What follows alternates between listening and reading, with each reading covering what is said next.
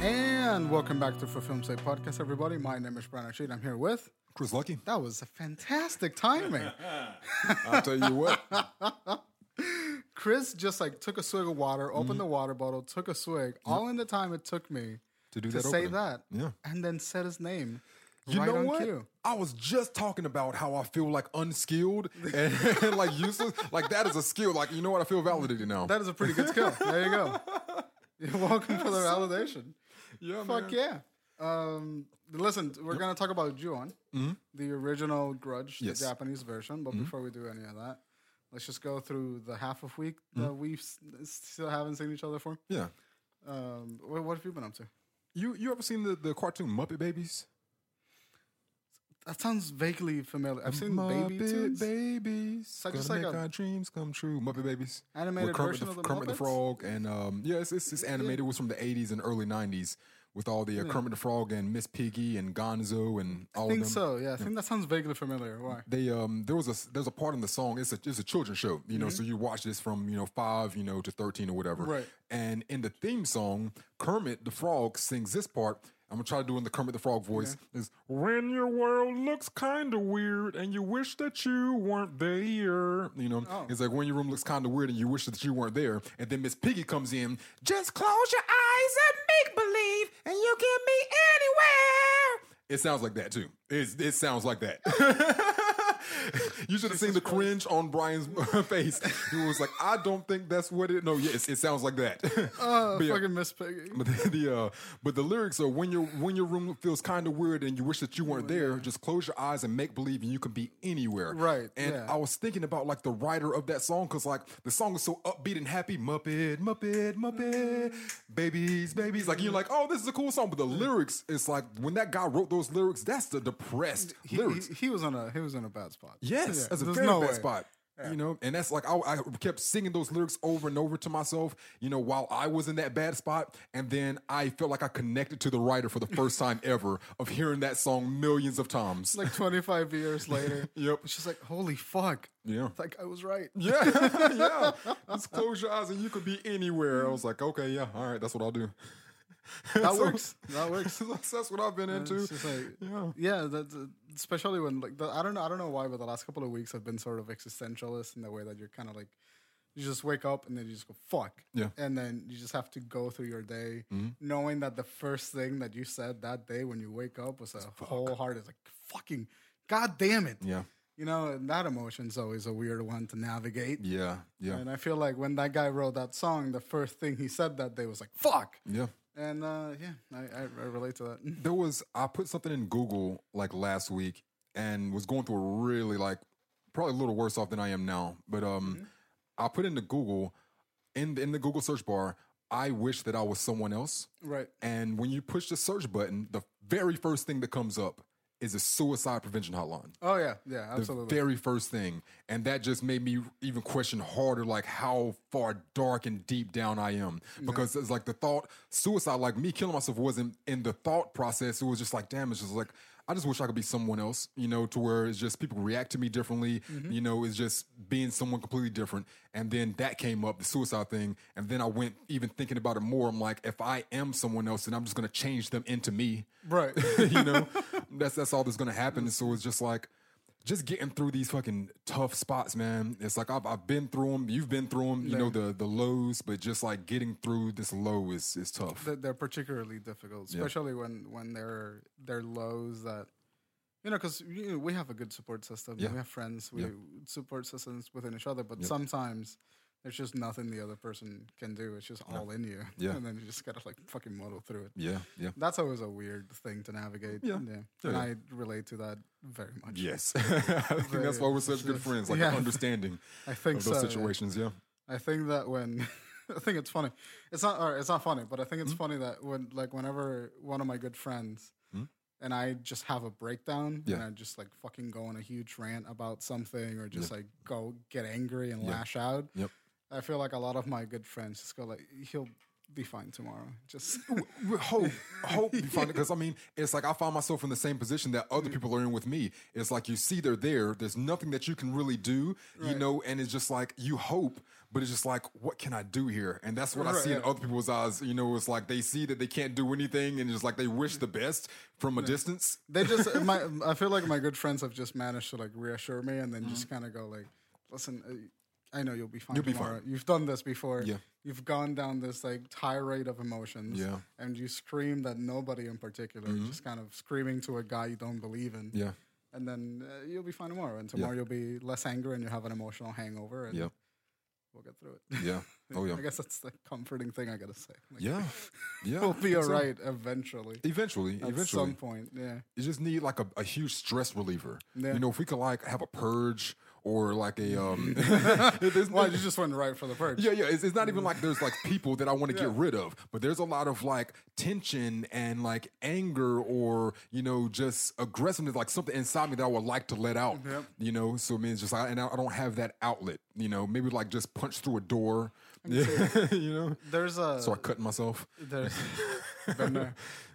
an interesting thing in Raleigh, I think, or maybe in Charlotte, I don't know. But there's a place, and this is a date thing that I saw. I saw it on a dating website. It's like things to do on your date. Yeah. There's a place where you specifically pay to them give you a room with hard walls and a bunch of glass and ceramic and breakable shit that you slam into said walls. Okay. While you're wearing safety goggles. Yeah.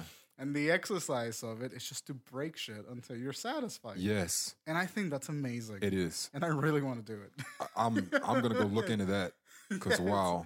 It is. I saw it as a date and it's just like, you know what? That is a healthy date. Yeah. Because presumably if you've gone on a date, then you've already had an angry couple of dates with someone else that you thought was going well, and then it didn't go well. And now you're at home and you're like, what the fuck is happening? What's wrong with me? Yeah. And you go on another date and the same thing repeats itself. This time they ghost you. So you're going this third date and there's a lot of emotional charge in the air. Oh, yeah. And then you just get to fucking throw glass and ceramics at a wall. Yes. And then just fucking scream out some of your feelings. Yeah. And then it's probably the most fun date you're going to have. And at some point, inevitably, when you're throwing a garden gnome into a wall, the phrases, she was like, I don't know if my parents loved me, is going to come out. Yeah. And then you bond over emotional trauma, and then you end up getting married 5 years later. That sounds amazing. Yeah. That's the narrative inside of my head. No, that's how I would love it to happen, too. It's like she sees that she's like dealing with an emotionally damaged and broken person. Yeah. She's like, okay, I'm the same thing. Right, Great. Let's hash it out. We're throwing that out? Okay, let's just throw that filter at the wall too. Yes, yeah. And then let's just do that. And I feel like that's a healthy date. And I that breaks a lot of boundaries, like right there. Yep. I like that a lot. And plus, if it ever, goes sour, then you know which way they throw. Oh, yeah. Duck, dodge, parry. I done scouted you already. Yeah, I know your skill level. Yeah. And what's wild is like, we've talked about like depression or anxiety or just being down before. And because we do a podcast, all of our listeners don't listen like within the first day that it's released or the first week. Yeah, so somebody will listen to this episode 6 months later and then we'll get a IM or a message. Hey, are you okay? Yada, yada. I'm like, okay, no. That was 6 months ago. I'm so much better now. But I do appreciate it because that will happen. This happened before. It's happened to me a couple of times where people have just been like, hey, just wanted to check in. Yeah. There was a lot of energy in like that episode. So what are you talking about? Which one? Was it the one where I talked about, the anti-vaxxers killing kids, or was it the PETA one? Which one? I can't remember. Yeah. But yeah, we get through it. The only thing as far as like television, movies and stuff, I was looking up the box office numbers for a few of these movies that got released. One of them, First Man, the one that I wanted to see the movie. Awesome. I wanted to see that movie so bad because Damien Chazelle. Damien Chazelle. Chazelle, yeah. Because of him, and I was like, I love everything that he's done so far. And then I was looking at the numbers on it. And it had a $59 million budget. It's made $42 million so far worldwide. So I'm like, not the numbers that they were expecting, but like... But it's also one of those movies that it's really... I don't want to call it a grown-up movie, but it's a movie that's like, you're not going to get a lot of audience in the cinema. Yeah. I think that's a movie that people are going to seek out when it's available for sells in DVD. I mean, too, yeah. It's like I wanted to see it for so long, but then I found out it's a runtime of 2 hours and 30 minutes. Not sitting in the movie theater for that long. But the other one that I was surprised about was the movie Queen. Like we talked about that a few times. Bohemian Rhapsody? Yeah, Bohemian Rhapsody movie came out and at a $52 million budget, made $50 million first weekend. So it's like, it's not bad. You know, not what I was expecting, but not bad. They'll you know, probably make another couple 10 millions. Yeah. They'll make their money back. They'll make they'll break even. Yeah, that's awesome. Yeah, that's all that I've really been. I guess like 3 days since we podcasted last. By the way, we heard that Bohemian Rhapsody had bad reviews, and everyone that I've known that has watched it has loved it. Nice, so, very nice. Whatever. Yeah, fucking Rotten Tomatoes bullshit. Yeah. Fuck Rotten Tomatoes. Yeah, go back and listen to last week's episode to hear something about that. Yeah, we're not so we're podcasting early, particularly because I'm going over to Seattle because my brother is getting married. Hey. And that's both exciting, anxiety-inducing, and terrifying. Well, the flight is anxiety-inducing, or the brother being married part? The whole interaction of like going to the airport. From the moment I step foot in that airport to the moment I leave Seattle, part of me will be in my head just going like, just get the fuck out of here. Just get out. You don't belong here. Leave. So that's going to be an anxiety thing. What's the moment of anxiety, like the being with the wife and her family, extended family, stuff like that? The wife is fine, their kid is fine, my brother is fine, and my mom's fine. Yep, but everybody else now. It's just like the idea, like I gotta go to like an airport and fucking talk to this TSA guy that doesn't want to be there, and he has to scam me, and I wear a big coat, and I'm brown, and I have a beard. Yep. And I just carry a bunch of square items. Like I have a phone, I have a book, I have a wallet, I have a laptop. And it's just like everything looks like a bomb in the fucking thing. And it's just like that. And then I get to Seattle and it's fine. And then I have to meet people that I've never met before. But are now technically part of my family. And I got to deal with that. Because in the back of my head, it's just, you know what? They're probably fine. But they may not be fine. I don't know any of these people. No telling. No idea who they are. They know nothing about me. And so that's how it's just kind of like, oh, yeah, fucking sure, yeah, how are you? It's a bunch of awkward introductions in a very tiny amount of time. And it's like, oh, no, we're family now. No handshakes. We give hugs now. We're family. And it's like, damn, family I just met you just now. All right. And they don't understand. Like, I can come off like an asshole sometimes. I just, I don't do the hug thing. And it's just, no, I don't know. I don't know you. Just seeing you just now for the first time. This is the first time that we are meeting. Because your daughter married my brother means nothing to me. So I'm dealing with that socially. And then just like family time. Family time is stressful. I'm a loner. Yes, it is. I'm a loner. I'm not the guy that's like hugging every family member and drinking beers. I'm the guy that says hi. We have a catch-up conversation. Disappears and then I just do my own thing. That's what I do in family time. So I have to deal with that. And it's just a bunch of like, it's just everything that has given me anxiety from the time since I was 10 is in some form or way present. Just a modicum of it present in this entire all in one week. Place.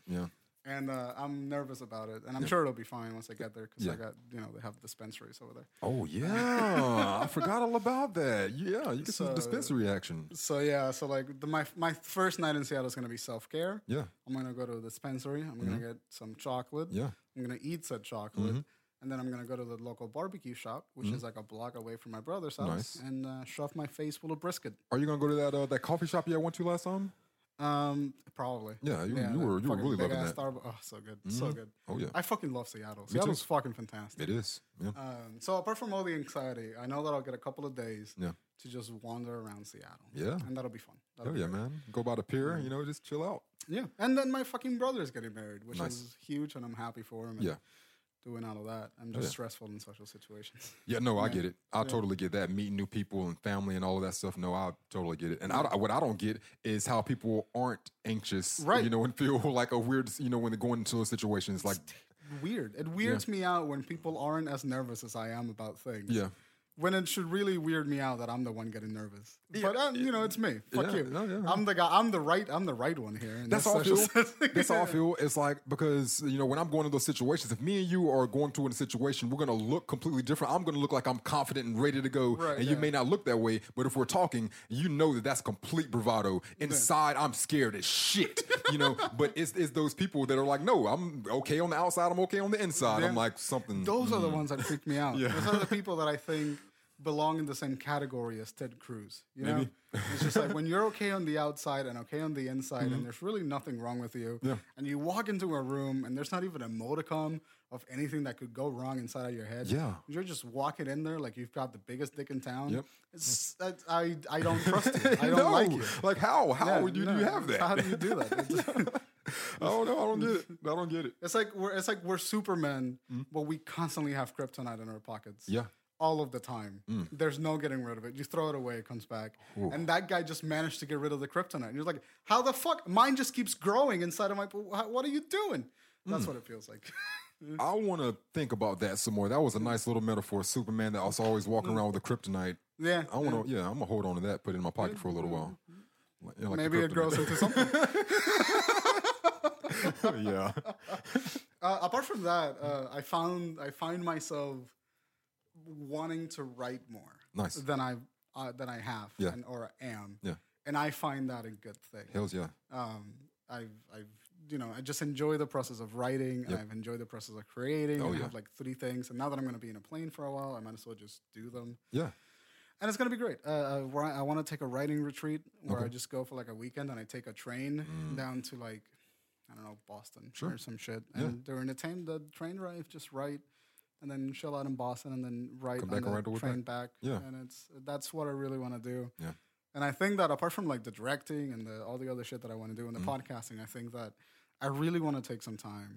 To just write. That sounds awesome. And I'm becoming a much more relaxed person because of it. Yeah, I don't have as much sort of like angry energy anymore because it's all coming off on the page. Nice. So that's a bit. You know, I'm like a mellower version of myself lately, which is nice. It's very cool. So that's what I've been enjoying a lot more.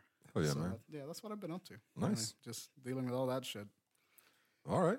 Well, yeah, that's all that I had. You know, besides and I finished the television show Spartacus. Thank goodness, I'm finally done with that. Spartacus dies, as the history books reflect. You know, so that is that. So that's the one thing that I've always found funny about historical fiction. Sure, historical fiction, right? So you can change it around. They changed a lot, but at some point, you gotta know what happens. Yeah. You know who does. But it's like they screwed around so much. Like Julius Caesar is there, fighting Spartacus, and he doesn't even show up in his history book. So like at least 10 years later, at the very least 10 years later, it might be a couple hundreds. Who the fuck knows? Yeah. And they got Julius Caesar killing like Pompey's son. And I'm like, all right, fuck out of here. Whatever. Right, we're done with that. Yeah. That was it. Yeah. I don't really have anything because it's only been 3 days. Yeah. So I don't really have anything. Short week for us. So I guess we're going to cut and then talk about Ju-On. The Grudge. Hell yeah. There you go. Back.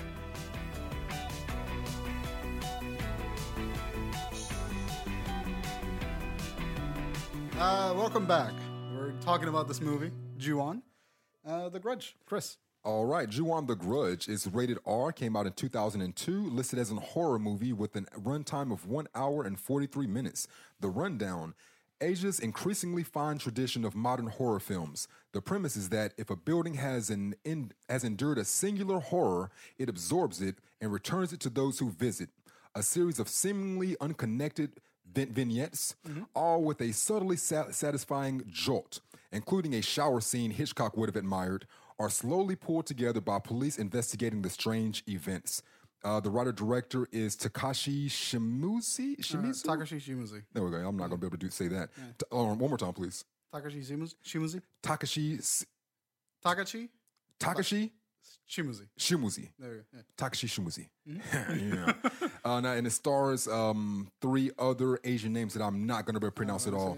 This is... Megumi Okina, Misaki Ito, and Misa Uehara. You rock, man. I'm just a weeb. It stars those 3 actors. Yeah. This is... Where'd you get that fucking rundown? Like that description? No telling. This is fucking... Okay, so how... Before we get into the movie, how difficult was it for you to find a viable, like, copy of this movie? This one was easy. This one was on Amazon Prime. Yeah. Okay. Because it's on Amazon Prime, so that was like usually the first hit. Yep. Right. If we didn't have Amazon Prime, this would be a bitch to find. Yeah. I found it on Amazon Prime and nowhere fucking else had it. and I was upset by it. I found it on 123movies.to on there, but the buffering was super slow and they didn't have subtitles. Yeah. So like, I watched that movie twice without understanding anything, which was kind of the genius to the movie that you don't even need to understand words to be able to follow the story. Right. Yeah. You know? So usually after I watch a movie, I like to do a bit of research, which means I Google the movie and I just read about as much about the movie as you can. Yep. The fucking American version kept showing up. Oh, no. And I was very annoyed because there was nothing explicitly talking about the Japanese version. It was just like one article that some like fucking nerdy film dude wrote before jerking off. It was just like, all right, well, fuck, whatever. So the Ju-on, The Grudge. Yes. Very simple movie. Budget of $3.5 million, I think. Okay. Low budget horror, Japanese. Yeah. Very simply shot. Yeah. Nothing fancy about it. Not much. It's just a straightforward fucking story in quite the same veins as Ringu. Okay. You know, have you seen the original Ringu? I haven't seen Ringu, it's really good. So far, I've now watched. Is Ringu the Ring? Yeah. Okay. But it's a Japanese version. Yeah, I haven't seen that. These movies are really fun because Japanese horror is very unlike Western horror. Very different, yeah. Or I should say Eastern horror. Eastern horror is very different. Western horror is usually concerned with like the jump scares and the demonic presences and things that are associated with religion, really. That's a lot of like what Western horror is. Yeah. But Eastern horror is more associated with like the personal, intimate stories and then like the mythos of the spiritual life that they lead. Yeah. So that's why The Ring and this movie have that long-haired, white-paled lady. Yeah. And sort of the spirits they're based on something called Onryo. Onryo? I don't know how to pronounce it. Okay. But it's a vengeful spirit that comes back from the dead. All right. And they can manifest themselves physically in the world and harm living things. Which is a really clear distinction from the Western horror where ghosts are ethereal and made of energy. Yeah. And I just had a good time. Okay. Watching that. I don't think the movie is... Also, this is one of those movies that are like always sort of told to you as the quintessential Japanese horror experience. All right. Have you had that happen where people like... I'm not into horrors in the horror circle, so nobody really recommends horror stuff to me. Every time you talk to something about The Grudge, they go like, oh, the Japanese version, it's the shit. You know, it's one of the best horror movies out there. It's fine. It's fucking fine. Yeah. It's not the greatest horror movie out there. It's not even better than The Ring. I mean, like for me, this movie is like what I appreciate a lot of things about this because if this movie wasn't made, then a lot of movies thereafter wouldn't even be possible. Right. So it's like I like it for that, aspect of it and filmmaking. Like when I'm talking about like technicalities and stuff, after watching it, it reminded me so much of the movie Dunkirk.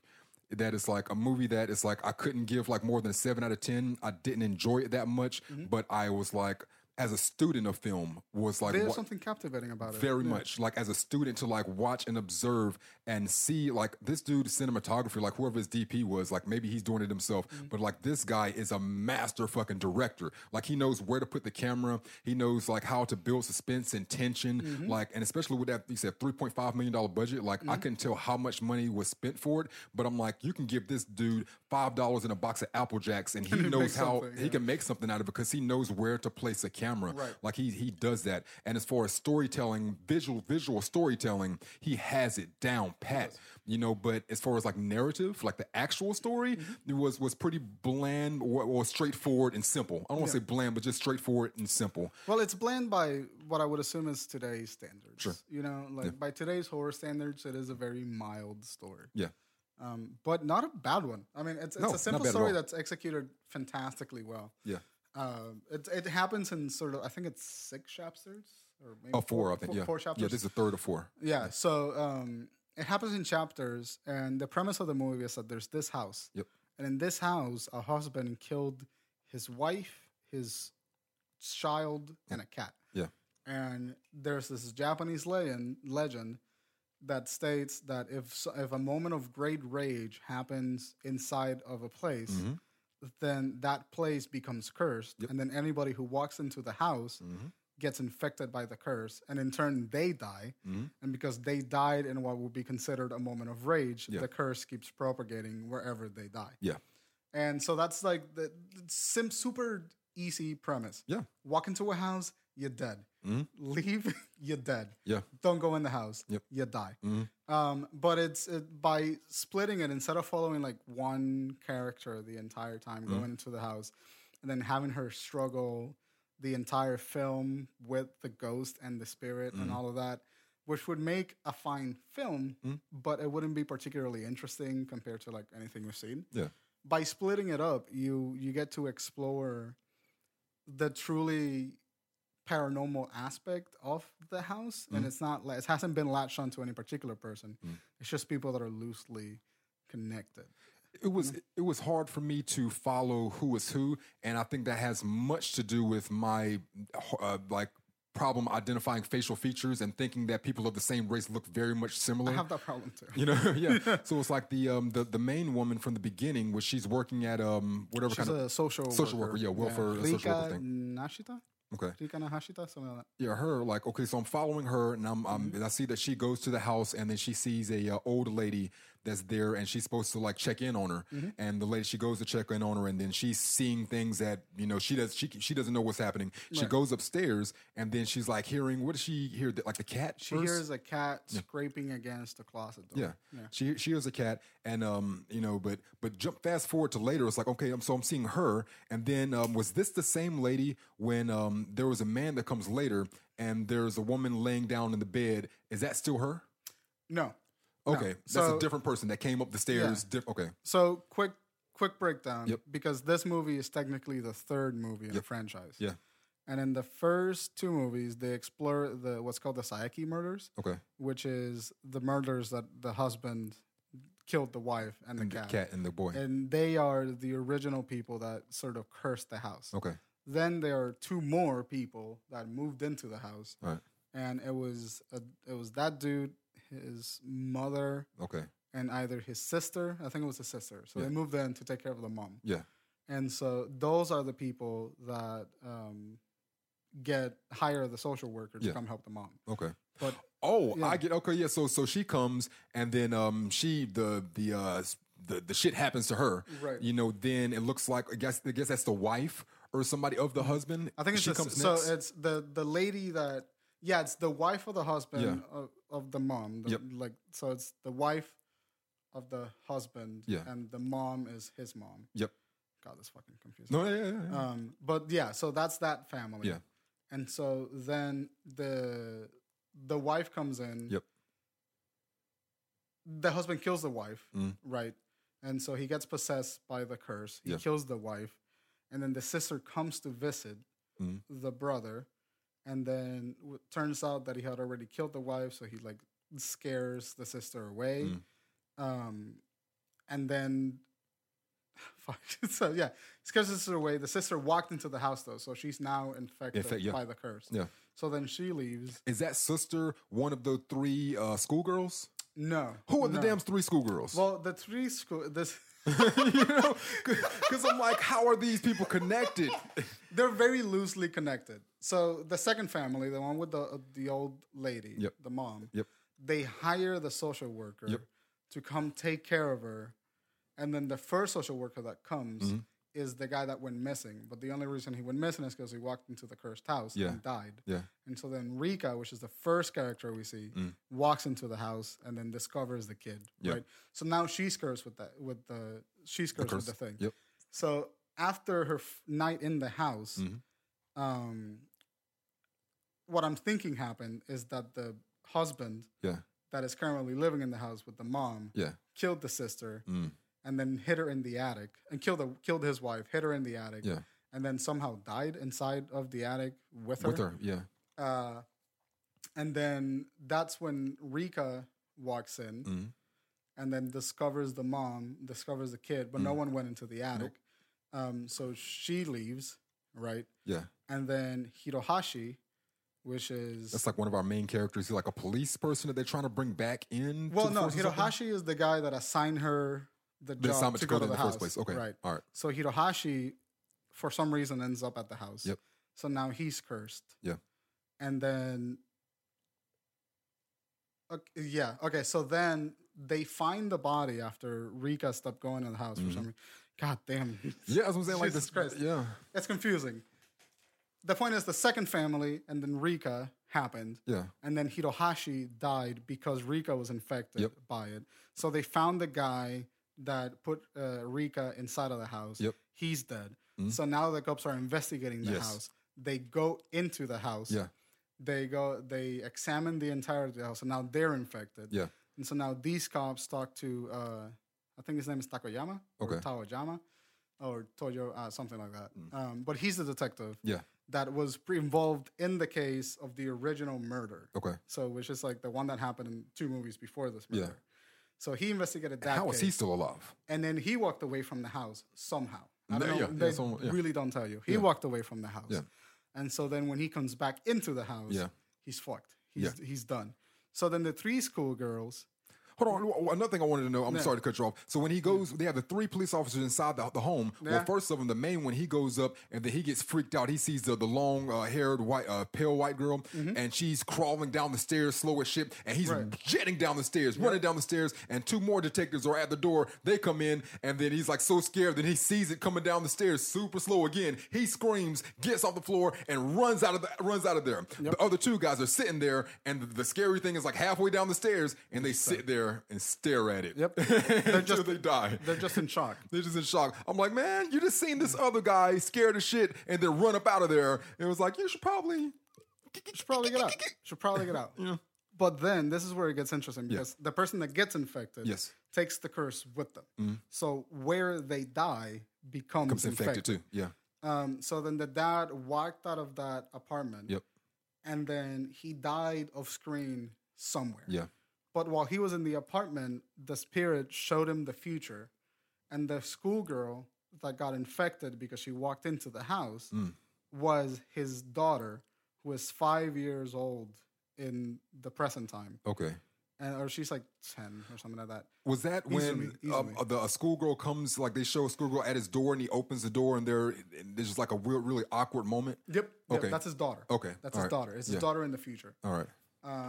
So it's got some time travel elements to it. Yeah. So the dad, the detective, sees his daughter from the future go into the house, knowing that she will die.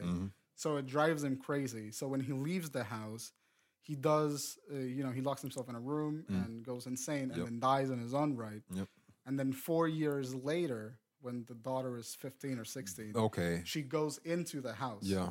And so that's the story that we're following. So huge clusterfuck. But when we see the daughter, what I'm thinking happened is that like Rika walked into the apartment and everything happened all the way up to the detective, right? And then we jump 4 years into the future. Yep. And then everything happens with the schoolgirls. And then in that time, then Rika just lived happily for a while. Assume, yeah. And then her fucking teacher friend gets assigned the kid that lives in that address, and then she goes to the address, and now she's infected. Yep. And then Rika originally goes back to the house and confronts Ju-on, or the spirit. The spirit, yeah. And then turns out that she becomes the spirit. So the curse is never ending. It's cyclical. Yeah. And we don't really know how it chooses the victims in terms of like who's going to become the next Ju-on or spirit, yeah. But it does that, and it happens. And then I think that they're all loosely connected because of Rika, but she's not the main character. She's just the person that the story chooses to become the spirit after the end of it. Yeah. Does that make sense? No, I mean, it did. Yeah, but... I'm thinking, like, getting back to like his filmmaking. There was a particular shot that, like, I love this. It's one of my top 50 favorite, shots ever. And I have to put 50 because we've seen so many goddamn movies, but this one here, because it's so small and it can go unnoticed so easily, but so there's an older gentleman. He's inside of a building and he's looking through a glass window and he sees someone talking. There's a lady out there talking, and another guy walks up, and then he's like shooing the guy out of the way. He's like, get out of the way, move. He's like, what? He's like, exactly what? Like, what the hell is going on? You're like, who is he shooing away? Is he trying to get with this woman and like he's trying to see her ass more and he can't see her ass, so he's trying to move her out of the way. Like, what the hell? So then, you know, the lady comes in and she gets him. He's in the wheelchair and they're rolling out and he's like playing peekaboo and it's like, oh, this guy's like senile. Like he's just like, he's bad in the head, and that's just where you're thinking that he is because he's in like a retirement home or a nursing home and he's just bad off in his mind. An old dude in general. Yeah, just an old guy. So he's playing peekaboo back and forth. And it was like, what the hell is going on with this guy? And then when they you look at the door and for like 1 second at the longest, maybe 5 frames. You know, it's so tiny. Yeah. And then you get to see in the reflection in a glass door the little boy right there, and then it's here and it's gone. Yep. And it explains the entire like the past 5 minutes of the scene that you've been watching. And I'm like, that right there is like why I appreciate this movie for the filmmaking so much. You know, like this guy is a master at what he does as far as filmmaking. Right. You know? It's fucking, that shot was fucking genius. Yes. And it's my favorite horror aspect of this movie. It's the fact that you don't see the scary thing. Yes. Until you have to see it. There was another one the first time when she's hearing that the cat scratching and she goes upstairs and she opens the closet and then she's like, oh, it's a cat. Okay, all right. So the audience is like, okay, we don't have to be worried anymore. She's like, all right, we don't have to be worried anymore. And in that exact same area, she just looks over a little bit. Oh shit, there's a full boy sitting right here in a crouching position. Right here. Then she's like, oh shit. Like, what? It's a whole ass kid. It's a whole ass kid right there. Sitting there. She runs downstairs and going to the old lady. It's like, what the hell is there a boy doing up there? There's a boy upstairs. And the old lady just looks at her like, I'm just here. Yeah, that really is the genius of the movie. Because the movie makes you go, wait, what the fuck was... What is that happening, or is that not what's happening? Yeah. You know, the movie makes you do that a lot, and that's the scary thing of the movie. It's not the jump scares. It's not the spirit. Really, it's the way that it presents how overwhelmingly always there the spirits are. Like once you walked into the house, they're with you. Yes, you're done. Yeah. And sort of like Rika lives a really long time without getting hunted by the spirit. Yeah. But she's constantly getting terrorized by them. And so what I find really amusing is that we go back to Rika at the end, but in the self-contained pockets of storytelling, we learn how the ghost operates. So what do you mean? So like we learn the rules of the ghost. Like if you're not in Japanese culture, you don't necessarily know what kind of spirits this are. True. You don't know. You're not a part of the cultural know-how. Yeah. So you might be watching this and you might become disoriented. But the genius of the movie is that while you if you don't need to know that, it explains its own rules, which is the thing that every good horror movie should do. Yeah. So like you kind of go like, well, what's up with the pale, long-haired? That doesn't matter. That's a surface thing. Yep. It could be a black shadow for all it mattered. Yeah. But it would operate in the same way. And I like that we go back to Rika and she's the story.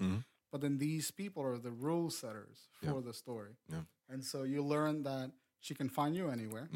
She can enter in spaces that are normally inhuman to enter, so that she can enter through the tiny gaps in the real world and immediately be there. Yeah. And then you learn that the way that they kill you is that they possess you and then they drag you into damnation with them. Yeah. So that's the 3 things that you learn with this. And the first time you learn it with the sister, that the ghost can manifest itself anywhere that it wants because it manifests under her bedsheet, which is a fucking amazing shot. Yes.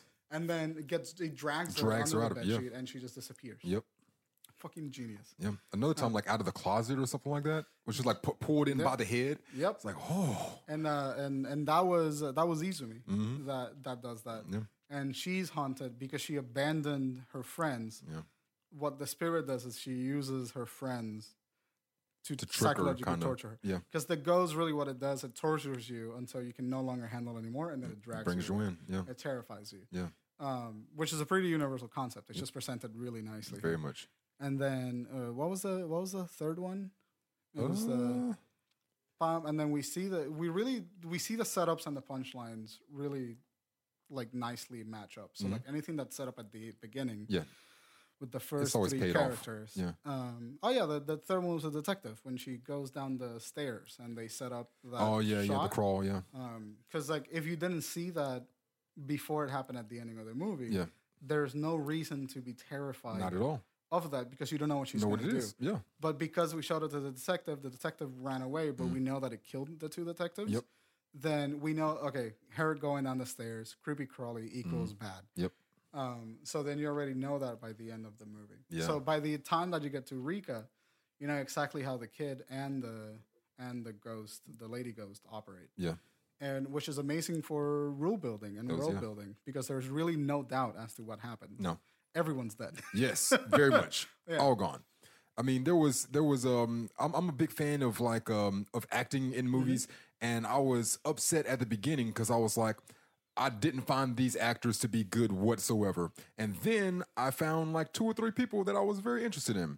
One of them had a very small role. She played the mother of one of the 3 teenage girls. Yeah, fucking the mother, Izumi's mother. Izumi's her. Mother. I really latched onto her too. I don't know what it was about her. Yeah, like when the other girls came to go visit her, when she's holed up in the room and she opens the door, just stone face, pale face, sad, downtrodden. It's just just so many emotions. Like you just believe that she was in that. And like you're here to see Izumi or whatever her name was. Like you're here to, Izumi. You're here to see Izumi. It's just like God. Like I believed her. Not only that, but like the tone of her voice. Like she was so gentle. Yeah. And so smooth and like gorgeous. Yeah. And I was just like, oh man, it's really disturbing how like attractive this woman looks on screen right now. Yeah. Given the circumstance and everything. The circumstance. Yeah. And I think that it does a really good job in making you uncomfortable in that moment. Yes, very much. Ooh, fuck. Yeah. What's happening? Yeah. Like that. She was the first person to draw me in through acting. I was drawn in through the filmmaking, but it's like she drew me in with some good acting. The scene that followed that, the daughter that is just completely distraught and then just goes crazy screaming. It's like, I wasn't super happy about the acting, but the scene was intense. Right. At least it broke up the I don't know. It's like it's kind of like chill. It's chill for a good while, and then it's like, oh shit, I need to be paying attention. Yeah. And it was one of those moments where it was like, all right, stuff is happening. I'm back glued into it. So it was just like, and then it knows how to ease you into things, and then immediately draw you away from that ease. Yeah, and like really in really quick moments. Yeah. Like the shower scene with Rika with the hand, which is like the iconic grudge shot. Yep. I was just watching a lady shower. It was just like, oh yeah, she said. Oh wait, there's a hand. What the fuck? Yeah. And it lasts like the whole hand thing lasts like maybe 5 seconds. Yeah. And it's just like moments like that really keep drawing your attention back to the film. I was like, some of the things as far as like how much money did this cost to make? Like I was admiring it so much for things that don't cost money to make. That, like I said, we can just go make a camera and do some of the things like just having the camera in one place and then slightly moving it over there just so you can see a little bit more. But the other things that I was looking at that was just like computers is the actual black smoke figure of what it was. But I was still pretty intrigued by that. But when they had the security camera following in one of the hallways in like a hospital or something like that, and it's a security guard that goes into a room, and then the black figure comes out behind it and then starts staring at the camera that our character is watching at that moment, and just slowly getting closer and closer and closer till you see nothing but blackness and eyeballs directly into that. And I'm like, oh man, yes. But it's so good. Yeah. And that's also the moment that you know that the spirit isn't mindless. Yeah. Because it knows who's watching that tape. Yeah. It knows that it's going to get back to him, the detective. To him specifically, And so the reason why he went back to the house was because after that he said, I gotta destroy this fucking house. Yeah. And then that's what the spirit wanted, and that's really the first time when you realize she's like, oh fuck, this isn't just a spirit. No. She's out. She's out for vengeance. Oh yeah. And which is nice. Very much. And it also reminded me of a bit the only American horror movie that I can think of that made me think of like a the personification of emotion was this movie Babadook. Yeah, you remember that? Yeah, it's like it made me think of that. Yeah, it's like they're not similar movies, but it's just like that's the only type of thing that I could connect with it, because like this isn't an actual monster. It's just kind of the personification of an emotion that you're dealing with. Anger. It's an emotion of anger and revenge. Yeah. That's really what you're dealing with. Yeah. But they're very different movies. But very similar in thematics, which is interesting. Yeah. Because so I gotta say, before we get into any of that, like you're talking about the filmmaking, truly the filmmaking of this movie, it's predominantly wide. Yes. It is a very wide movie. It is. You see a lot of everything. I love that, because when you get those closes, they mean something. They do. Yeah. They do. And they're very sparse. I'd be surprised if I count more than 30 close-ups in this movie. I agree. But the reason why the whites work so well is because it shows us the environment, it shows us what the actor is going to react to, and then having it be before the times of like super heavy CG. It means that the actors are actually interacting with somebody that is in the world. Yep. That woman is going down those stairs. Yeah. That kid is sitting in that closet door. And there's something about that presented with the wideness of all of the shots that really provides you with a sense of intrigue into what's happening. Very much. Because when they close up, and they never really warn you when they close up, it's just like, it closes up. Here it goes. Like the close up of the cat that was meant to be like a reveal to tension. Yeah. And then they cut to another medium wide and then immediately close on the kid. Yep. And you're just like, fuck, what happened? Yeah. So those, like that, knowing when to use a wide and knowing when to use a tracking wide and knowing when to use a panning wide and seeing where all of those things lead your eye into the environment is fucking genius. Yes. And I really, really, really do love it. Yes, I agree. And then my other favorite things that I meant, like, you know, in terms of cinematography, is there are moments when you can see the kid and moments when you cannot see the kid. And it's related to the way that the actors have their hands over their faces. So in a lot of times, they're covering their faces as they're wiping their eyes, and they can see the kid for like a split second. Yeah. But it never happens. Like, sometimes it doesn't happen in a POV. Like, the character is just doing that, and then the camera shows the kid. Yeah. And then the character stops doing that, and the kid's nowhere to be found. So it's smart. building a relationship between something that the character is doing and something that you as an audience is seeing. Yeah. And so subconsciously, you start to go like, what's wait, there, what's why not? do I keep seeing this kid? And then at the end, when they reveal that she finally figures out that if you put your hands over your eyes, you can see the spirits, you go like, of course, that's why. that makes perfect sense. Yeah. And they have the sequence where they like flashback to all of the times I did it. People put their hands on the eyes, like, yeah. oh, yep. The first time we seen it was the older lady. Yep. The older lady that's sitting there with her hand slightly over her eyes. She was like, "What in the name of hell? Why? What's going on here?" Right. You know. But yeah. And then we see the old man with the peekaboo. And then Oh yeah, with the peekaboo. Yeah. Because the only reason he started playing peekaboo was because he did that to clean up his eyes. Yeah. And then he saw the fucking He kind of kid. saw him. He was like, "Okay, let's play." Yeah. And so, and then one of the other times is when Rika's washing her hair. Then the other times when she gets scared by the kid under the table when she feels. Oh the cat, yeah. Because she's covering and she's like, "What the fuck's happening?" Yeah. And she sees him kid. under the table. Yeah. Freaks out. Everybody in the dining area is like, "What in the hell?" What the fuck happened? Yeah. And that little detail it's just like, it doesn't mean a lot in terms of like filmmaking because it's not technically a filmmaking thing or a camera angle thing. No. But in the way of like building a relationship that your audience has to interact with through the movie, it's really satisfying Very to much. get that reveal at the end and know that it was for a reason. Yeah. And then complementing that with shots of when the characters are doing that, there's when Rika wakes up after the restaurant, there's a scene where she's walking from the bed to the mirror. Yep. It's 10 steps. And in those 10 steps, we get this really sudden, drastic panning close-up of her head as she walks through the corner of her room, and then you see the kid, and it's just like, whoa, Yeah. Real quick. Yeah. And those are the scary moments in the movie, with the things where you're not quite sure if you saw the thing that you saw, and then you're just like, oh wait, was that the Yeah. thing? And doing that cinematographically is amazing. Yes. Now, something that kind of irked me through the movie was the sound effects. Like I couldn't the sound. Was That like, sound effect is justified though because she got stabbed in the throat. Oh, The spirit got there we stabbed go. in the Okay, throat. that's how okay. she died. All right. Well, The that guy makes sense. pushed a box cutter through her mouth. See, okay, yeah, I'm okay with that now. You know, if you're just having some weird sound, you know, to try to freak me out because this sound doesn't make sense, then I'm not buying it. But the fact that it actually shares some continuity with the story, then yes, I'm down for that. The reason why the kid sounds like a cat is because the husband killed The cat and him. and then the kid. Yeah. But the cat was the kid's Best like friend the or kids, whatever. The cat belonged to the kid. Yeah. Not the other way around. Yeah. So like when he killed them both, you know, it Yeah. happened. So that's why the kid makes cat noises. and Well, the lady makes that brings that back in for me. All And, right. those tiny little details do matter in a Yes. horror movie. Hell yeah. Because if you can justify it story wise, then your world just becomes that much tighter around it, and that's a gorgeous thing to do in filmmaking. Hell yeah. You said something. It was something about that. Being said, we've gushed about the filmmaking and the cinematography, which is the genius of this film. It is. But the story is nothing to write home about. Not at all. Really, it's kind of bland. It's boring at times. It's just the way that it's presented that it's really interesting. Very much. Yeah. it's confusing. It's got structural issues Very much. for sure. Yes. And it's not particularly engaging. No. You're just kind of seeing characters go around. Not unless you're looking at it from like a student standpoint or a filmmaker standpoint, right. And just trying to look at it to gush over, like you said, his filmmaking prowess. But if you're looking to be entertained and have a good narrative, a story that's going to be entertaining, but it's not going to engage you that way. Right. And I also didn't find the movie scary in terms of like scary.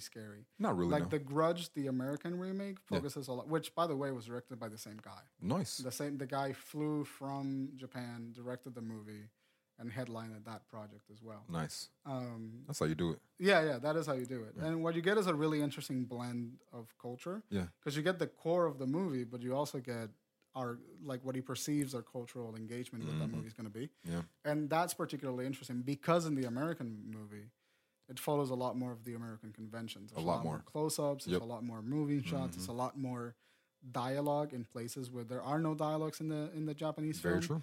And like when people find dead bodies and all of that, the film really plays that moment out for quiet anxiety. People are in shock. Yeah. But in America, we're a little bit Screams. more aggressive. Oh, God. Screams. What the fuck? Yeah. What's happening? What's that kind of emotion? Yeah. And so it's really fun to see how that differentiates. But I think the reason why the Japanese movie works for me a lot more than the American version of the movie is those wides. And that really, not opportunistic, but sort of elaborate shot design where like this is where this shot starts, this is when this shot ends, and in between these shots these things happen and you can miss them if you don't pay attention. And I think that's why the Japanese version is so interesting to people versus the American version. And a lot of snobs will tell you that it's just because it's a better movie in general. I just think that it's because it's presented much more eloquently than the American version. Like if someone would come to say me that this one is just a better movie, let's talk about why. Like how about you come listen to this episode of the podcast? How about that? But those things do matter. I don't think the American version is inherently scarier. Sure. Than this one because the special effects are better and it follows the American sort of jump scare thing. Yeah. But the Japanese version is inherently more interesting. Interesting is the key word. Entertaining versus interesting. Right. Yeah. And I think I have an appreciation for the movie. I don't think it's like the pinnacle of Japanese horror. No. But I have an appreciation for it. And it comes from having somebody that just knows how to put a fucking camera somewhere and then take the shot. I mean, like I said, I wasn't very entertained or engaged by this, but this is a movie that is going to be stored in my brain for references for the rest of my life. Yeah. That tracking shot of anyone walking up those stairs, fucking divine. Oh, yeah. It's awesome. It's awesome. I agree. What would you give it? A 1 out of 10 is going to sound like a shit score, but it's a 6 for me. A 6 out of 10. It's like I can't take but so much off because like filmmaking and technicality is all there. There's so much to learn from a brilliant director, but it's just for acting, for narrative, for like I said, the entertainment value. I had to take it down a few points though. Yeah, same. My score is around a 6 too. It's a 6. My score is a 6. Yeah, and the score for it on IMDb is 6.5. Oh damn. Okay. So. But yeah, it's a 6. It's a 6 because of that. Because like, it really is a fantastically made, put together film. Yes, it is. I found the sound design to be intriguing and with really good intentions as a filmmaker. Yeah. I find the shots to be purposeful and not misguided and not confusing. And it created some of the most iconic shots that we have in horror filmmaking Definitely today. did. Yeah. Which is the shot under the blanket and then the shot over the hand. Yeah. Showers and blankets are terrifying now because we sort of borrowed that idea from movies like this. Yep. And I think that means something. It does. For filmmaking. Definitely does. And while the score isn't necessarily high, I think that this is a movie that any filmmaker or any person that is interested in art should definitely watch just to get that out of it. I agree. I think that's phenomenal. Yeah, you're going to learn more about filmmaking from this Ju-on than you are going to watch from The Grudge. Right. Yeah. A lot more. Yeah. And I think that's this movie's value. Even though the two movies are directed by the same guy. Yeah. The Japanese version has the inherent value that you're learning what a riskier type of directing looks like. And what one that is not, I don't want to say plagued, but one that is not weighted down by what we expect to see in the box office already. That was the responsibility of making back your budget. Right. yeah. And that's why I really like this movie. Me too. I think that's fucking phenomenal. Yeah. And Takahashi, right? Yeah. Takahashi. Takahashi Shimizu. Oh, there we are. Takahashi Shimizu did a fantastic job Yes. directing this movie. And I was really, really happy that I got to see it. Me too. I agree. Hell yeah, man. That being said, we're going to go into television and movie premieres in just a second. Yeah. Bye.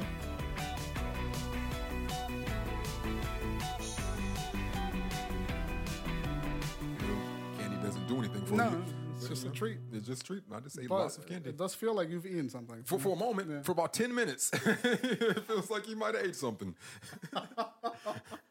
M&M's will only do so much. Oh, man. M&M's aren't even that great at candy. They're not. What's your favorite color M&M? That doesn't matter, does it? No, it doesn't.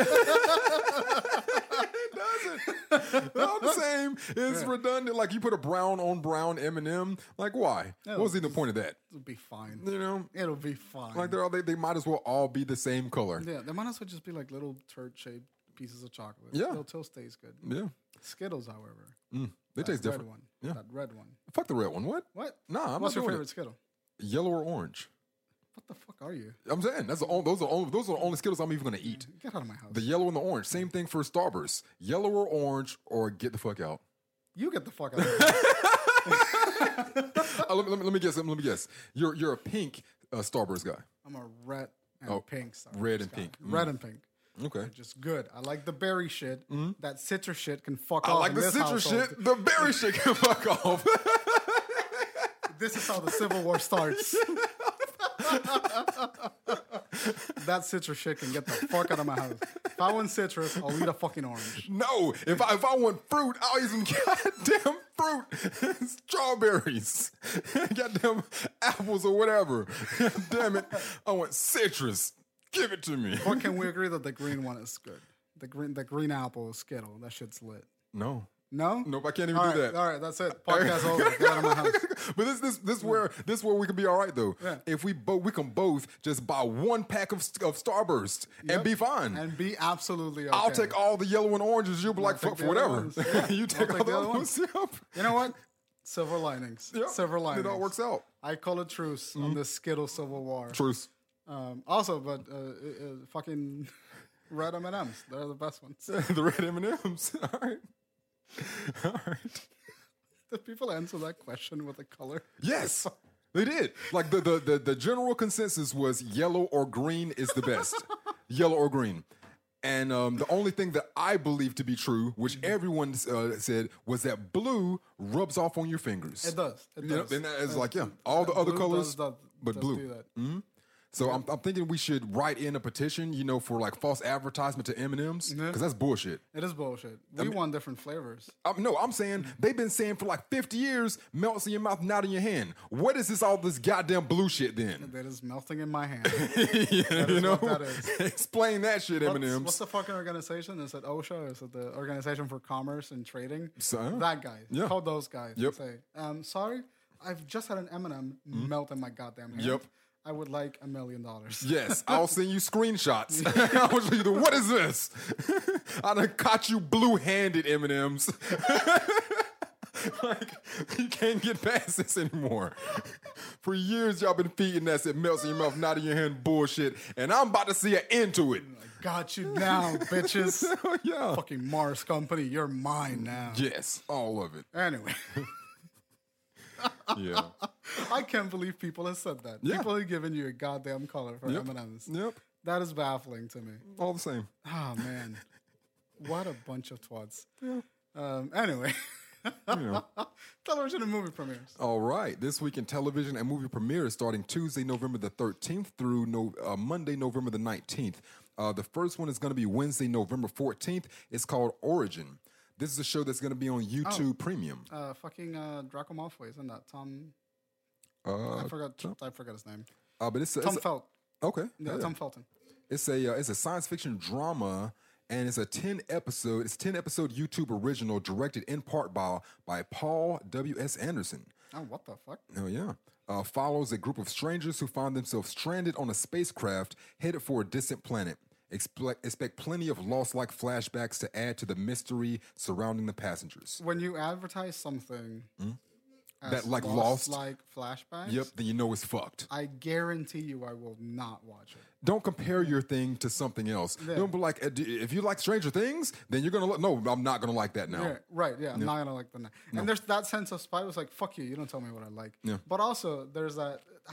Fuck Lost. Yeah, I mean, it's not a good show. I'm sorry. I don't know. Like, so it's just like I tried to watch Lost. I couldn't get into it. Right, you know, there was millions of people that supposedly talk about how great it was and the writers for it or yada yada. I didn't get into it. You know, but whatever. Teach its own, I guess. Teach its own.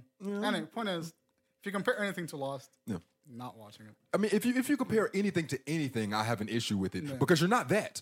Right. You can't be the thing that you're comparing it to because I already have that thing. Yeah. You know, I'm cool with that thing. Go be something else and maybe I'll watch it. Don't be like, I can just go watch the thing again. You know, instead of watching your thing. I can just watch the thing that you're trying to be. Yeah. You just have a much better experience to begin with. Yes.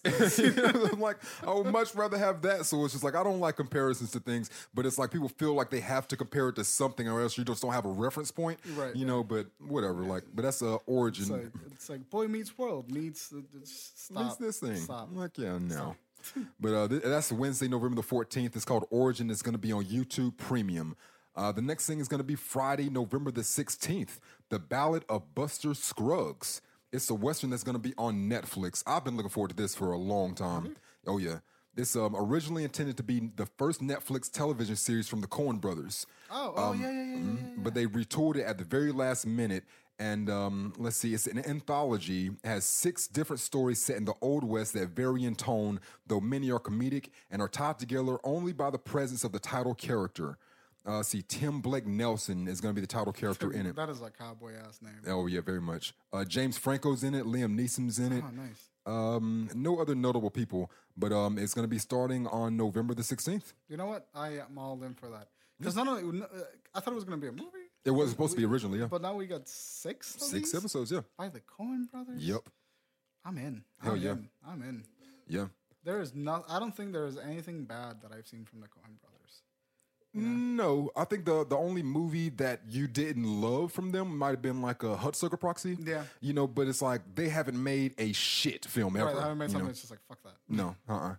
But yeah, that's the Ballad of Buster Scruggs. That's going to be Friday, November the 16th. That's what happens when you fuck a stranger in the ass, Johnny. It's one of my favorite lines of all time. Love that, man. Yeah. Also, Westerns are underrated, in my opinion. Yeah. I think Westerns are fantastic. Yeah. They have. I love that genre a lot. I do too. Yeah, we recently watched True Grit with Jeff Bridges. Oh, I love that. I mean, the original is really good too. Yeah, but it's John Wayne. I'm not a John Wayne fan. Okay, I find them stale and annoying. All right, but the one with Jeff Bridges. I love that. I love that. And Haley Steinfeld was in it. Who's that? She's you remember the lead from Metro 17? Yes. Yeah, that was her. Oh wow, she was young. Mm-hmm. Sheesh. That was like her first big thing. Yeah. Well, hell yeah. Well, that was the Ballad of Buster Scruggs. Check that out, Friday, November the 16th. Next thing, exact same day, She-Ra and the Princess of Power. Oh, the female He-Man. Yeah, Yeah. This fucking pissed Twitter off. Did it? A lot. Oh no, it pissed off the shitty part of Twitter. Oh yeah. Pissed off like the trolls of Twitter. Yeah. The people that are in the cave of Twitter. And they're just like, why you have to make because the showrunner is, if I'm not mistaken, she is a lesbian, non-gender binary person. Okay. Right, so, and she uses like they pronouns and whatever. So people latch onto that and they were just like, oh, it's like this anti-social, it's like the social justice warrior bullshit. Yeah. But also, it's fucking She-Ra. This has been around. This isn't a new thing. Like it's been around for years. It was a cartoon. She existed, and I think that's what people were mad about. People were mad about it being like a property that existed, and then having it been handed down to a person that's like not only gay but is gay and non-binary. Yeah. And it's just sort of emblematic of everything that subsect of the population hates. Yeah. But I'm fucking all for it. I've seen animations on it on Twitter, like. They post like animatics and screen caps, and they've posted like full scenes on it on Twitter, and it looks fucking gorgeous, and I'm into it. Here's my beef with She-Ra. Yeah, and I don't know anything about this new one, but just as the character that exists, just the character that exists from She-Ra, like from my first time seeing this, when I was young, and my problem is they're not creative at all. They had He-Man, and then they just made a woman version of it. Like the opening scenes are exactly the same. Yep. You know, it reminds me of Xena, the warrior princess, and the other, and Hercules. Was it Hercules, I guess, or thinking about Angel and Buffy the Vampire Slayer, you know, stuff like that. I'm just like, can you at least get a little creative? You know, it was like the shit. There's like, man, I'll show you after the podcast. I will show you the opening scene from She-Ra and the opening scene from He-Man. It's the exact same thing, man. That's the same like series of frames. They just drew long hair on He-Man. It's almost. I'm telling you, man, it's almost like frame for frame. Yeah, but it's just like the only thing that kind of saves it is like, okay, well, they're like brother and sister, so maybe they would be having that kind of, they would use their power the same way. They would both have the same kind of weapon. They would summon their energy the same way, you know? So it's like, that's really funny. But besides that, it's like, I don't know anything about the lady that's doing it. I hope it does very, very well, you know, but it just didn't seem very creative and unique as a brand. I can say that the animation for this version of the character looks very fun and pretty and sort of exciting to do that. So she's definitely doing something different. Okay. Yeah. Oh yeah. Well, me, I'll put my daughter on it. You know, we'll see if she takes a liking to it. Mm-hmm. But that's going to be Friday, November the 16th. She-Ra and the Princess of Power is an animation family series on Netflix. Also, shout out for making a She-Ra reboot and not a He-Man reboot. Yeah, hell yeah. Like, I don't need to see He-Man again. Like, I know full well He-Man, you know. We're good on that. All right, for movies, we got a few movies. The first one's going to be... yes, it's a number of them. First one's going to be At Eternity's Gate. It's a PG-13 movie with a 110-minute runtime. It's a biography drama. Has a 72 Metascore early. Rundown is a look at the life of painter Vincent van Gogh during the time he lived in... Oh, they're saying names in France that I can't pronounce. Ooh, let me see. Like Arvois or what? Ooh, Arvois maybe? All right. And French is my kryptonite. Yeah, I took no French whatsoever. Is what I'm gonna assume. But some places in France. Mm-hmm. So a look at the life of painter Vincent van Gogh during the time when he lived in France. Yep. It's William Dafoe's gonna be in it. Oscar Isaac's gonna be in it. Oof. Mm-hmm. Oof. So like I'm kind of interested in that, and I've always been a fan of Van Gogh. You know, I like Van Gogh a lot. So. Yeah. Have you seen Loving Vincent? You were telling me about this some months ago. I haven't seen that though. You should. It's a really fantastic film. Nice. That movie doesn't even follow. Like Van Gogh is not even in that movie. In Loving Vincent, but it's like an homage to him. I'm interested to see what they do with this. Yeah. Just because I love that story. I love Vincent Van Gogh's story. It's cool. Oh yeah. But that is At Eternity's Gate. Mm-hmm. The next thing is going to be a comedy movie. We got Instant Family. It's a PG-13, a comedy. The rundown is a couple finds themselves in over their heads when they adopt 3 children. The director is Sean Anders and is starring Mark Wahlberg and no one else of note. It's actually Mark Wahlberg. Oh, okay. It's actually Mark Wahlberg. But yeah, that movie is coming out. By the way, sorry, complete tangent. Mm-hmm. Not too long ago, we were talking about Matt Damon. Yes. Like in front of somebody that wasn't aware. That we would do the thing? Yeah.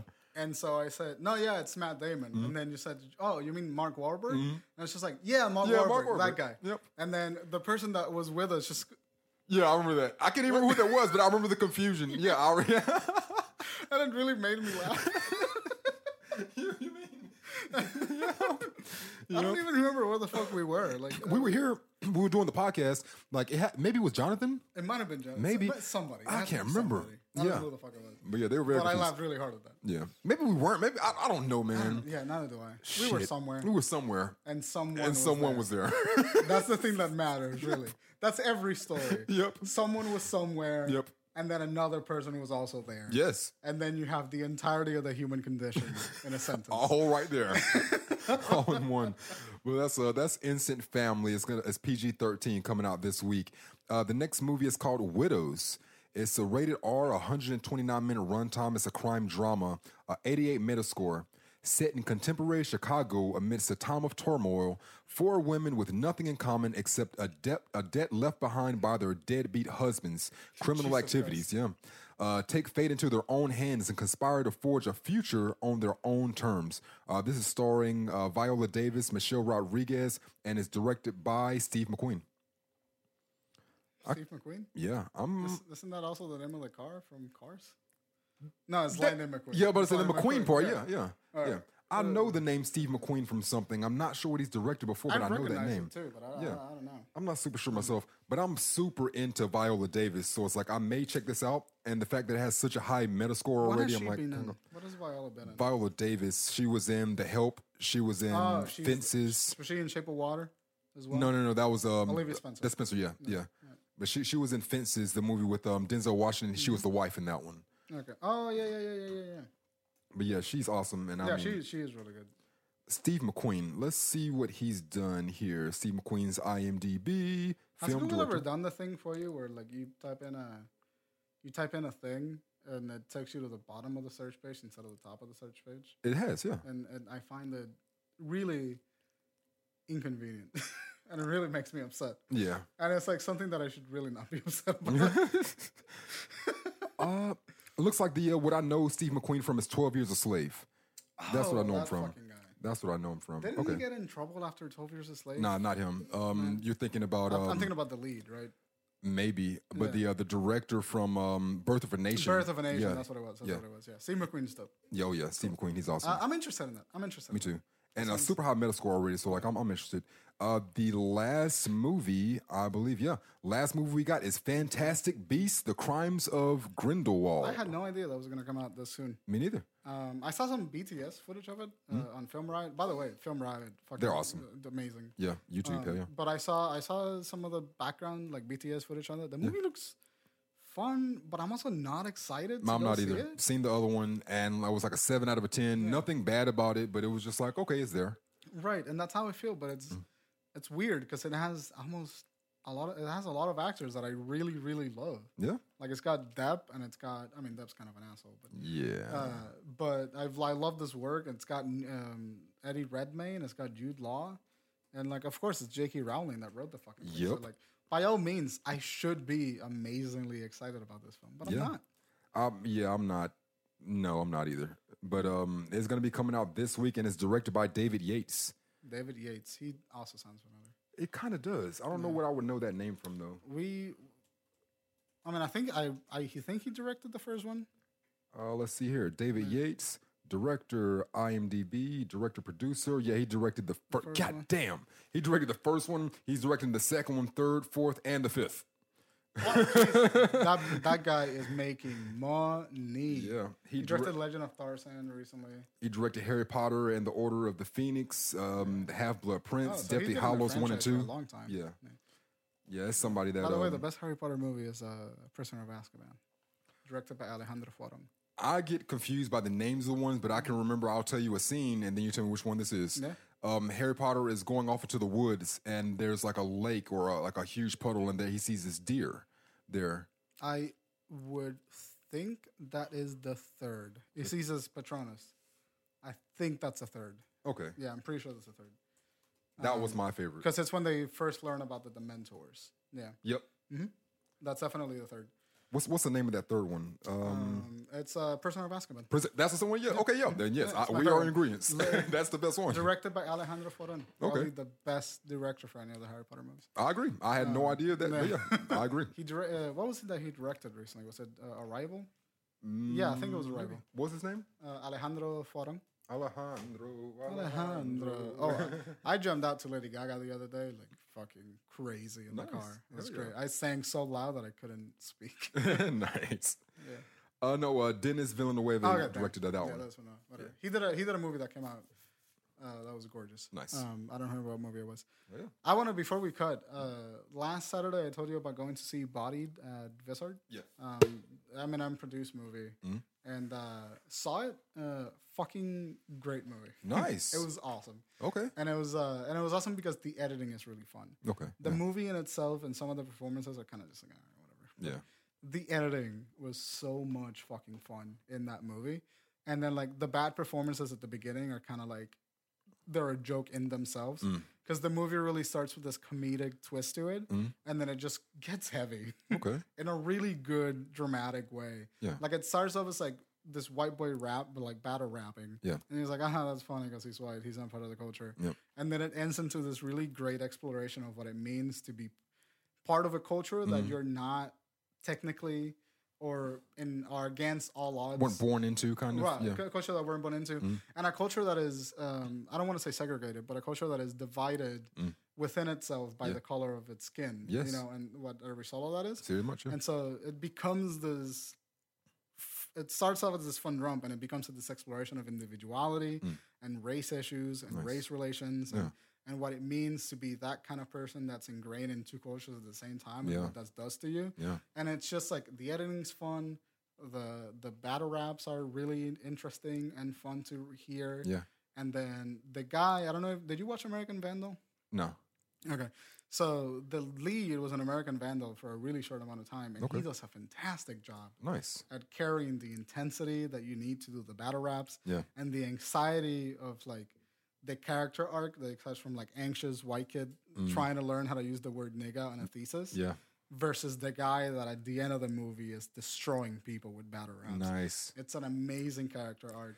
It's really fun. That's something I want to see. There's still another movie that I haven't seen yet that you got to see, Sorry to Bother You. Yep. And the reason for it is just being from one culture and then, trying to fit in another one. I'm sorry to bother you, someone that's growing up in black culture and then fitting into white society. Right. Then this one you have a white guy that is in one part of culture and then fitting into like a hip-hop culture and how that flip-flop and being able to move back and forth between and just seeing that. So it's like I've seen neither one of those movies, but the way you describe both, like really I'm very interested in that. They're really good, and they're really both about identity issues and race relations and what that means for everyone involved in that story. Yeah. And I walked in there thinking it was just going to be like, whatever. Yeah. But I walked out thinking like, you know what? That was really fucking fun. Nice. And it might not be the best movie in terms of performances. Yeah. And it kind of gets a little campy at times, right. but it's just a lot of fun to watch. So shout out to Bodied. Vissard actually sub-screening it tomorrow and Thursday. Okay. It was the only place in Charlotte where you could go see it. Yeah. But if you get a chance to catch it and you're interested in that type of movie, absolutely go see it. For me, it's like a better version of what 8 Mile was in terms of like not necessarily like it's better quality. Okay. Yeah. But like it's a better interpretation of what I think 8 Mile was going for. Okay. That idea of whatever. And Eminem produced it too, so fuck it. Yeah. That makes sense, yeah. But yeah, that's it. That's all I got. Oh yeah, same. But I gotta do the thing, yeah. Thing. I almost just stopped that recording. Like, all right, click, that's it. Thank you guys for listening. You can find us on Twitter _FFS Podcast. You can find us on Facebook at the FFS Podcast. You can find us on Google Play Music app and Apple Podcast app, the name for film's sake. And my personal Twitter handle is at Brian Achija. I'm at THA_VONZ. Hey, and thank you all for listening. We'll see you next week. Late. Bye.